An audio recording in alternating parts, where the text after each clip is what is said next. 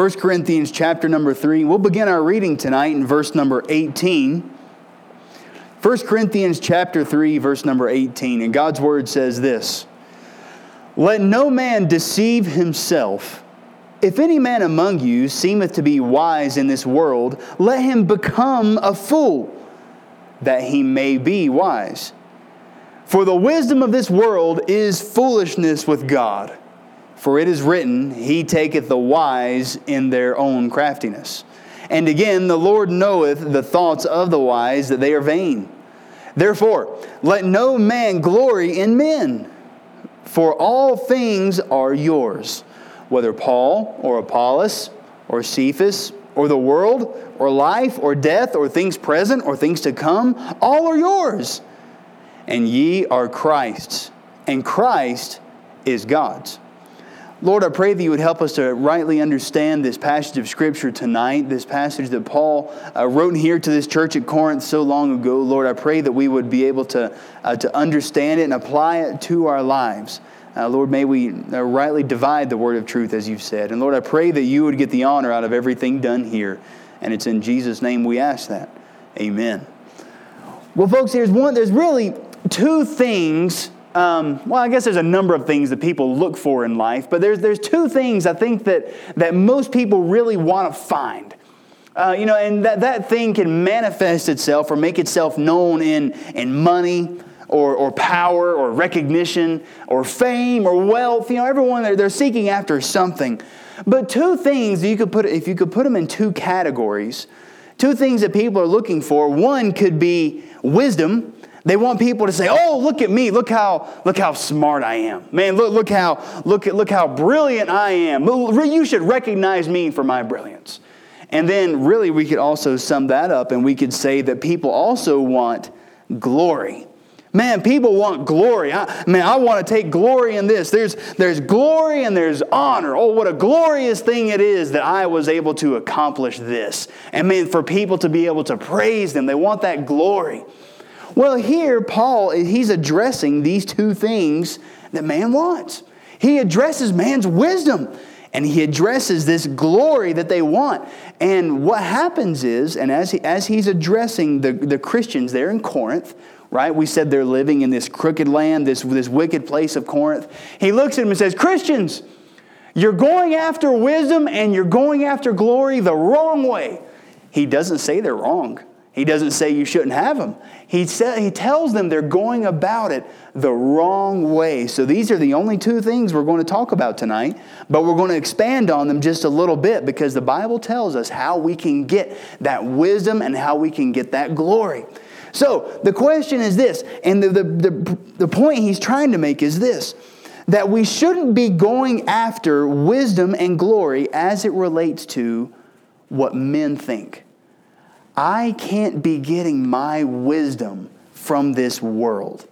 And I can't be getting glory from other people, from other men. My glory isn't based off of what this world has to offer. So we have to ask ourselves this question right before we get ready to dive in. We need to ask ourselves, okay, who am I following after to get my wisdom and to get my glory? Who am I chasing after? Where am I getting it from? And I believe this Bible will tell us how we can, or our scriptures tonight will tell us where we need to go for that. So first, here's what we're going to look at. Let's go ahead and look at wisdom. Let's look at wisdom first, verse number 18. "Let no man deceive himself." That's our first statement. Let no man deceive himself. Do you realize tonight one of the things that we can do? We can actually get ourselves in a situation where we'll think about something. Oh, we'll think on it, and we'll think on it, and then we'll start to believe in it. And then we will get so wrapped up in this one thought, we will actually trick ourselves into believing something that's not true. There was a study that was out. I was listening to it. It was a podcast, kind of like what we have. But it was one that was done on a medical study. And I thought this was really neat. These two psychiatrists, they wanted to help out people that were dealing with depression and anxiety, and those are real things. I realize they are. Sometimes people physically have problems they need help with. But with that, these two psychiatrists had two different thoughts. One guy, he said, oh, here's what I'm going to do. I'm going to prescribe some folks this medicine. It's going to help them with the imbalance that they have. And boy, it's going to help them out. And they did, and they started getting better. They did the test, and things started working. And the other guy over here, this other psychiatrist, he thought to himself, I wonder if positive thinking can affect them in the same way. I wonder if just them thinking that they're going to get better will help them to get better. And here's what he did. He took his patients and he said, now listen, patients, I'm going to give you this medicine. I want you to take this medicine once a day, and we're going to see how this affects you. And he said, this is what it's going to do. You're going to wake up in the morning. You're going to have a better mood. You're going to have some better thoughts, and you're going to start feeling this way, and this way. And this doctor over here, he gave his patient some medicine, but he gave him a sugar pill. There was nothing in it. It was just a little white tablet that had no chemical at all. And these group of people, they started getting better. They came back and they reported to him, wow, doc, man, that medicine that you gave me, it's really starting to help me feel better. Why? Because they had built that up in their mind. They had thought it. Folks, sometimes we can get ourselves thinking about something and wrapped up in some kind of thought. We can deceive ourselves. Do you realize there are people, they are such habitual liars. They will lie about things that don't even matter. And just for the sake of doing it, they'll make a habit out of lying. And someone that does that, there will come a point in time where they'll tell a lie, and they'll tell that lie over and over and over, and they'll tell that lie so much, eventually they'll start to believe it themselves. Why? Because they've deceived themselves. Folks, this is what the Bible is talking about. Verse number 18, first it says, let no man deceive himself. If we trust in our own wisdom, if we trust in what we can figure out, what we can see, what we can understand, what I can reach out and grab a hold of. This is what I see. This is what I'm going to believe. Well, we might start to believe it, but we might start to believe something that's wrong. We can believe something that's wrong. There was someone, he made this statement to me once, and it stuck with me. I heard this years ago. It's probably been some 15 years or so now. This one man said that, you ever heard the statement that practice makes perfect? Well, we've heard that before, right? Practice makes perfect. Practice makes perfect. And this one guy, he looked at me, he says, that is not true. I said, what do you mean it's not true? We've always heard if you practice, you get better. Practice makes perfect. He said, no, practice doesn't make perfect. He said, practice makes permanent. Practice makes permanent. I said, well, what do you mean? He said, if you practice something over and over and over and over, and all you're doing is practicing it the wrong way, you'll just be getting it permanently doing it the wrong way. You'll get really good at doing something wrong. That's the same way with our minds. We can practice something over and over and over. And if we're just practicing the wrong thing, we will deceive ourselves. There are some people out there today that have ideas that I'll hear this. And boy, they'll tell me something they're thinking, and it just seems so backward. And it's so against God's word. I think, how do you think this? How could you possibly believe this? Why do you think this is right? Because they have deceived themselves. They've gotten so caught up in their own way of thinking, they have gotten deceived in themselves. So verse number 18, he shows us that trap about where our wisdom's coming from. Number 1, let no man deceive himself. If any man among you seemeth to be wise in this world, if he seems to be wise in this worldly wisdom is what it's saying. If you have a person that's worldly wise, let him become a fool that he may be wise. Wow. So, Lord, what are you talking about here? So first he has to become a fool before he can become a wise man? Well, here's the thing he's trying to say. Because what this world thinks and the way this world sees things, because they are so different than the way God thinks. If a person is over here in the world and boy, they are so wise, they are so smart, and they've just got life all figured out, we can just about guarantee they are different than the way God thinks. They are going to say things different. I'm going to tell you what the people over here think because we're talking about it. In Genesis, these are the people that will say, there is no God, there is no creator, we are all here by accident. That's going to be the people that are say, oh, I'm a very wise person.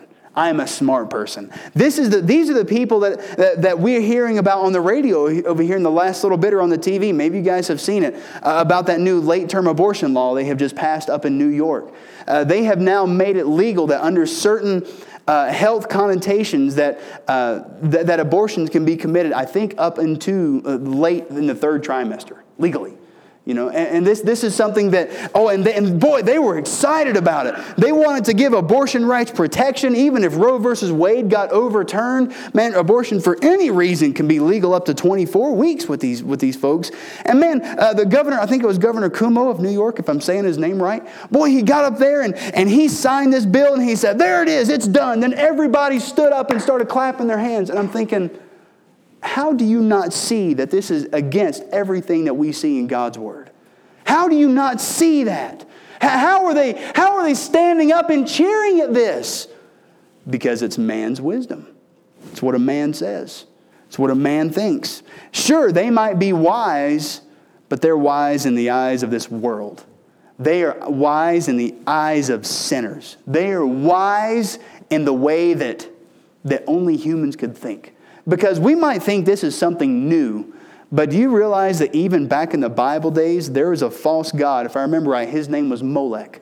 And there were people in the days of the Bible where they would take their children and they would offer them on a burnt offering to this false god of Molech. They would burn their children alive on the false god of Molech. And folks, today in America, we are sacrificing our children on the false god of self. Satan's doing the same thing. He's just painted it up real nice to make it look a little bit more pretty, so we'll believe it and so we'll buy into it. It's the same thing. And the people will stand back and they'll say, oh, that's so wonderful. This is such a great and wonderful thing that we're doing. Well, you can only see that if you're wise through what man thinks. So what the Bible is saying that we ought to do in verse number 18, let no man deceive himself. If any man among you seemeth to be wise in this world, right? If he's wise by the world, let him become a fool that he may be wise. You know what the Bible is saying we need to do? Paul is saying, look, if this man over here, if he is wise based off the world, he needs to basically consider his mind to be a blank slate. He needs to wipe his mind clean of everything he thinks he knows, and he needs to become a fool so that he can be filled up with what the truth is according to God's Word. So let's take, for example, you have one of those guys. Boy, they just signed that law into place. Or this is one of the folks that believe there is no God, there is no Creator. We're all here by accident, and they believe that. If one of those people were suddenly to stand up, let's take the same man, for example. Let's take this Governor Cuomo. Let's take this same man. If he were to stand up and he were all of a sudden to say, you know what? I know I just signed this into place, but I don't think this was right. This is something that was wrong. We shouldn't have done this. This is something I believe that there's a God in heaven, and I believe He is dishonored by this. I believe it breaks His heart when we are murdering our children. If he were to stand that, everyone in that room would look at Mr. Cuomo and say, you fool. You fool. That's what they would call him. Even though he's standing up for what's true and what's right. They would look at him and say, you fool. How dare you say that to us? That's not what we want. Folks, this is what the Bible is saying the wise men of the world have to do. They have to start thinking different. And when we start thinking that way, the world is going to look at us and say, thou fool. That's what we are supposed to do.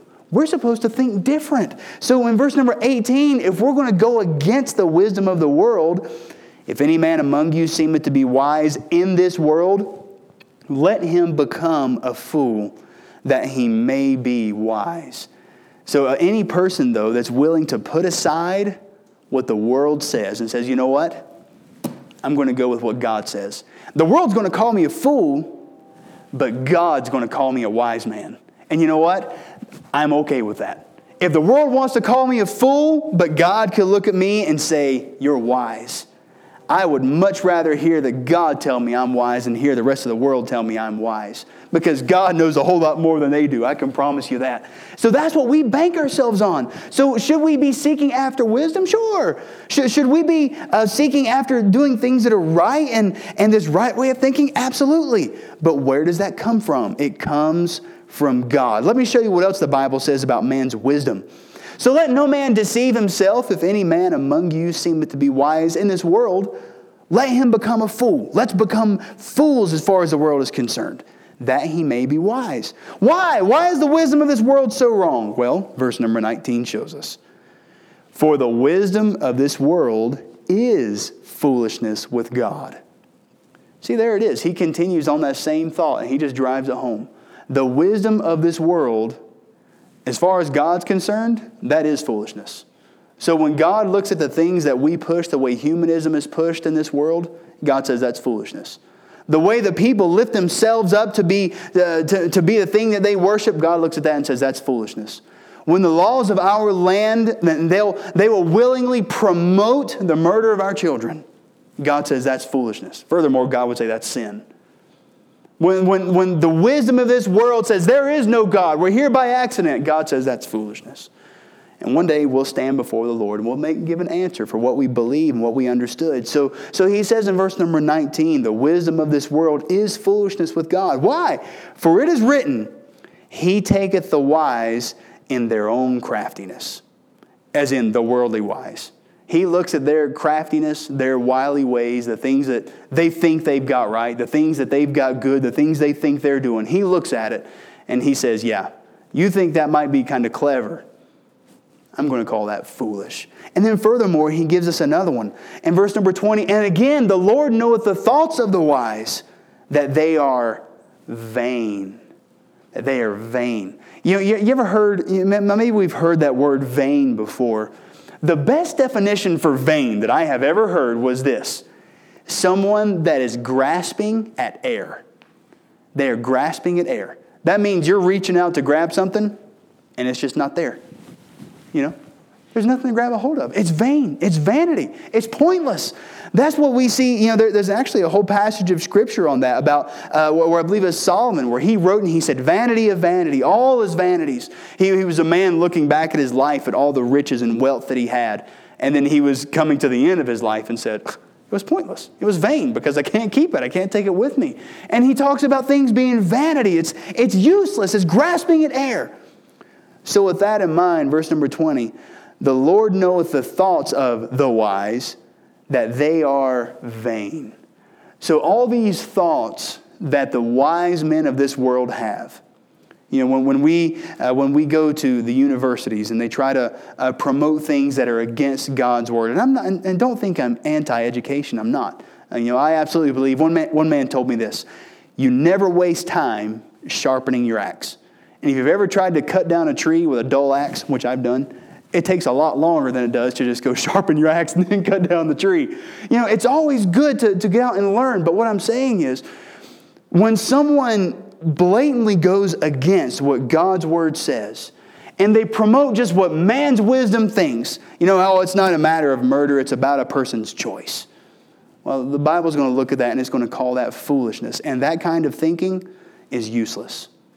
It's vain. You're not going to get anywhere with it. It's grasping at air. Think of even this. Think of all the time and energy that is put in, and finances that is put into proving that we are all related, that we all came here from some subspecies, that everything is like a giant bush that grew from a single-cell organism, that at one time we used to be fish, and boy, we came from fish. Think of all the funds that's spent into proving that. What happens if they do prove it? Nothing. It's grasping at air. It's pointless. But if we believe that there's a God and that one day that we're going to see Him and we're going to meet Him, that is going to change our life. That's going to give us something to live for. That'll give us something to die for. And then because we know this is true, that means I have something to look forward to when this life is over. If you are over here and you believe that we're all here by accident, you've got nothing.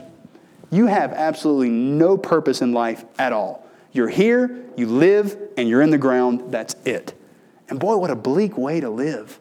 And that man's wisdom, it's just grasping at air. You're not going to get anything from it. It's vain. So verse number 20, and again, the Lord knoweth the thoughts of the wise, that they're vain. So folks, here's what we need to understand. When it comes to the thoughts of man and us seeking after wisdom, we need to understand we first don't go after man's wisdom. We don't go after what man thinks, because we've seen over and over again, they will fail and they will falter and they will steer us wrong. They will give us things that are against God's word. Now, he gives us another thing to watch out for. We talked about already the wisdom, the things we think. Now, he's going to switch over to glory. Verse number 21. Therefore, let no man glory in men. Let no man glory in men. So, here's something that we also have to watch out for. Taking glory in what other men have done. Getting glory in what other people maybe have accomplished, or riding the coattail of someone else's glory. And we have a few things we're going to study about this, and it took me a while to fully grasp it, because Paul makes an interesting statement. Look how he finishes that. Therefore let no man glory in men, for all things are yours. All things are yours. And I'm thinking, well, Paul, what do you mean? What's mine? And then he goes on, whether Paul or Apollos or Cephas or the world or life or death or things present or things to come, all are yours. Basically, Paul's saying all of it, everything. Well, Paul, how is it mine? What is that? And that doesn't make sense. And ye are Christ, and Christ is God's. Well, Paul is talking about glory. And then he stops and he says, well, everything that's around you, it's already yours. So I started putting two and two together. Because the very first thing we look at is that we can't take glory in any man, right? The Bible says, therefore let no man glory in men. Let me show you some ways that people get glory in men. The way that men get glory. You know, and this is a very silly illustration, but it's still kind of funny. I've gotten somewhere, maybe it's at home on my computer or something. There's this family of some friends that I grew up with. Me and my buddy, we went to high school together. And his brother-in-law, he was this huge Duke Blue Devil fan. I mean, he's a guy that would wear the real dark Duke blue, jerseys and shorts, and he would paint his face, and boy, he'd wear the hat, and he'd just go nuts, He was one of these guys. And the funny thing was, the family that he married into, they were a equally huge Carolina Tar Heel fan. And if you know anything about the two teams, they don't live very far from each other in North Carolina. And that is the biggest rivalry on the East Coast of college basketball. I mean, just huge. So this family, they got married. And needless to say, it's funny whenever there's a game going on. And they made a bet one time. They said, hey, if our team wins, you're going to have to wear the other team's jersey for an entire day. And so they said, okay, yeah, I'll take that bet. And somewhere I've got a picture of this guy wearing the other team's jersey. And he just got this sour look on his face, and all the rest of his family, they were just, they were laughing at him. And boy, they were taking glory in the fact that their team won. Right? That's something we could say, in a way, it could be glory. Yeah, our team won. Ha ha ha. Now you got to wear our jersey. That's something that maybe we like to do. We like to look at someone else, something they've got going on, and we will ride on their glory. Now, I'm not saying there's anything wrong with having fun, okay? But what I am saying is, what is our source of glory as it compares to the things of God? What Paul started to say is, look, whether that glory comes from Paul or Apollos or Cephas, or of the world, or of life, or death, or things present, or things to come. He said, look, what are you getting your glory in? I realize I'm Paul, I've come to you and I've preached, but you shouldn't be getting your glory because you heard me preach. That's kind of what he's getting at. Yeah, I mean, I'm here. You heard Apollos preach, but that's not where you're getting your glory from. Why would your glory come from another man? We don't take our glory from other men. Well, we could say tonight, oh, look at us. Our president is Donald Trump. Boy, and we're going to take glory in that. Man, look at me. That must make me so wonderful. Well, why would I get my glory from another person? See, this is something we need to understand, especially as it relates to salvation and our glory in the Lord. I can never get glory, a godly type of glory in that way. I could never get that just because I happen to know another preacher who's well-renowned, and boy, he's just so spiritual. That's not a. I want to be very careful and make sure I'm true to God's word when I say this. That's not a transferable thing. It's in a much larger sense. I mean, it's almost like my children. My children will never be considered saved because I am, because we're in a family together. They have to decide things for themselves. They have to go learn about God for themselves. They have to be willing to accept that for themselves. And so one of the things that people do is they will seek after glory through other people instead of looking through God. But the problem is that if we try to get our glory through other men will let us down. Even if they're godly men, by the way. We think about King David. Oh man, look at David. He was the guy that killed Goliath. Yeah, but then he went and had adultery with another man's wife and then murdered the husband. He was a man that disobeyed God. He would have let me down. This was King David. Folks, there were people all through God's word that were godly men that people looked up to. Oh, look at this wonderful person. What a giant Christian they are. And then they sin.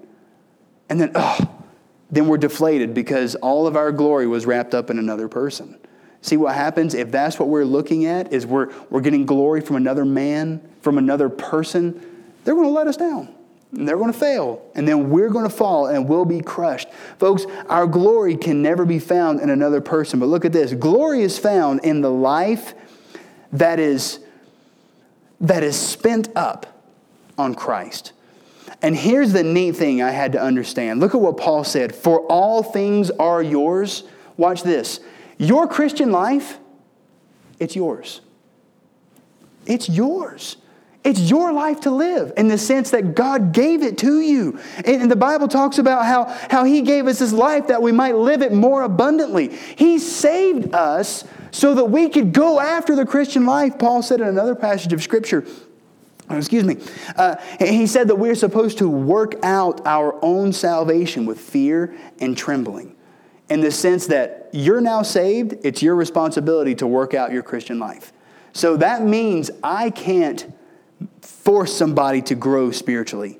Or just because I'm over here and I say, oh boy, I listen to this pastor over here, on the radio once a week. That's not going to make me a more spiritual person.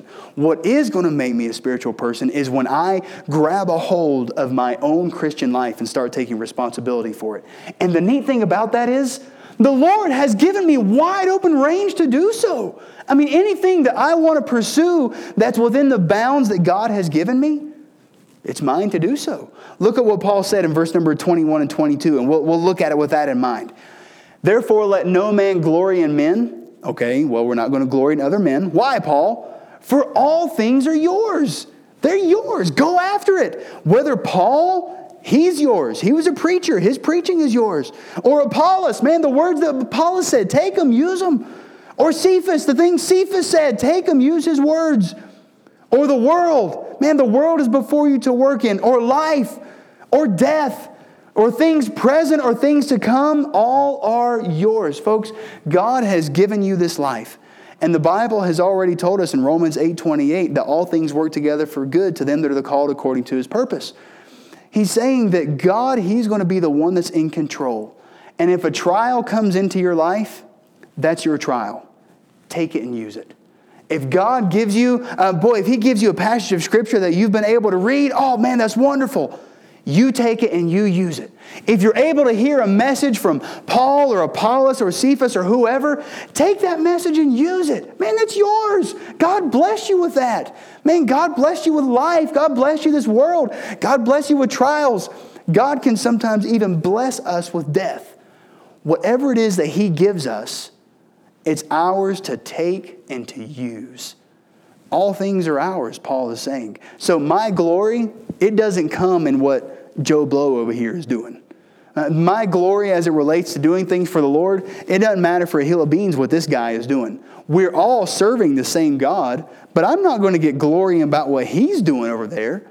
I'm going to get glory going after what God gave me to do with my life. This is my responsibility, and all things are for me. So that's why Paul says in 21, therefore let no man glory in men, for all things are yours.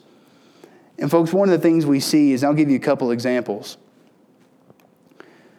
And then we'll finish up with these. The glory of men. They look for glory in so many places.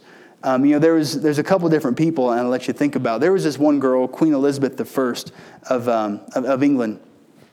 She was England was getting ready to be invaded by, I believe it was Spain, and the entire Spanish Armada was sailing. Their fleet was coming in, and her being this queen, she stood up and she gave this great speech to all her military men.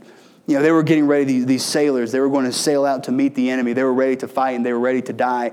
And she made a statement to the effect of, I may be a weak and feeble and weak-bodied female, but you men are going to go out and you're going to fight and you're going to die for your country. And boy, she got them all fired up. And she says, but deep down inside, I have the heart of a king and the heart of a warrior.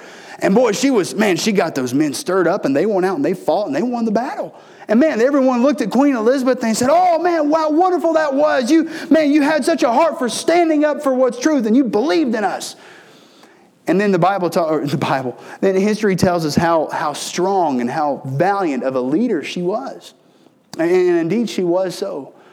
But then as it came to the end of her life, we learn historically that she fought against her death the exact same way that she fought against the Spanish Armada that was coming. She put pillows all around her, and she stood up, and she wouldn't even go to bed because she was afraid she wouldn't wake up the next morning. And when she could feel death coming, she cried out, and this is a historical fact, she cried out, all of my possessions, but for a moment more of time, because her life was coming to an end. See, at the end of her life, that glory that she thought she had, there was nothing there. She was grasping at air because her life was over and there was nothing left. The only quote-unquote glory that she had was the leader of a country. And then at the end of it, even that didn't amount to much. Yeah, we know her name. She's in history, and we could say, yeah, she's got man's glory and man's wisdom. Yeah, that might be a good thing. But let me tell you about another man named David Livingstone. He was a man that spent his entire life as a missionary. And while he was a missionary, we know that several times he got sick. He was once attacked by a lion. He had his shoulder mauled. And when it was coming to the end of his life, he knew he was getting up in years and he was dying. He still wanted to go back. He didn't want to be in his homeland. He wanted to be on the mission field. And they put him in his room and they laid him on his cot where he was surrounded by several natives. And they left him alone in that little tent by himself. And it was in there that he was sick, and he was laying there dying by himself. And then one of the natives that were there, when they poked their head in to look at him, and he wasn't moving, and they went in, they checked on him, and sure enough, he was dead. He had passed away. And then he went and got the other man. They said, Mr. Livingstone, he's gone. He's died. He's passed away. And they went in, and when they looked at him, and as sick and as feeble as he was, he had gotten off of his bed. And he was on his knees praying. And he died on his knees in prayer. And so we hear about this man. And let me tell you something. That man, he has some glory to his life. Because he went after what God gave him to do. And that's a glory that's going to follow him on to heaven as well. You see, we can get glory, and when it comes to doing things for God, which are things that's going to last, or we can get glory by doing things by man's wisdom. So tonight we just looked at two simple things, and it's something I hope that we're able to take with us and use. We learned number one about man's wisdom. We can't get the way we think from people. We'll deceive ourselves, and the world will steer us wrong. It'll steer us against God's word. And if they want to call me a fool for it, fine. They can call me a fool all they want to. But God will look at me and he'll call me wise. And then we learn lastly about getting glory. Folks, my glory as a Christian does not come from other people, what other people do, what other people have done. Now, yes, we're in the battle together. We're fighting for the Lord. We're working together. But the Bible tells me in verse number 21, let no man glory in men. Our glory doesn't come from men. Our glory comes in subduing the life that God has given us to live. So whatever comes my way, I'm going to take it as mine. I'm going to use it. I'm going to see it as an opportunity to serve God. And as the Bible says, all things to come are yours, and ye are Christ's, and Christ is God's. Folks, we're His. We belong to Him. And it's through Him that we find our wisdom, and it's through Him we find our glory. So if we could, we'll have every head bowed and we'll have every eye closed. And just let our challenge be tonight, who is it that we're following after? Do we follow after men or do we follow after God? Do we get our wisdom in men or do we get our wisdom from God? Even if we're called fools, do we get our wisdom from God? And where are we finding our glory? Are we finding our glory in other men, in the successes of other men, or what's going on around us? Or do we get our glory in honoring the Lord and seeking after the things that He has given us to do? Our Heavenly Father, God, we love You. And again, I'm so thankful for this passage of Scripture and for what You've showed us. Lord, we've seen in our own lives, we've seen throughout the Bible how men will fail, men will falter, they will mess up. But Lord, You never will. And I pray that You would help us to understand tonight that everything that we need to live by needs to come from You.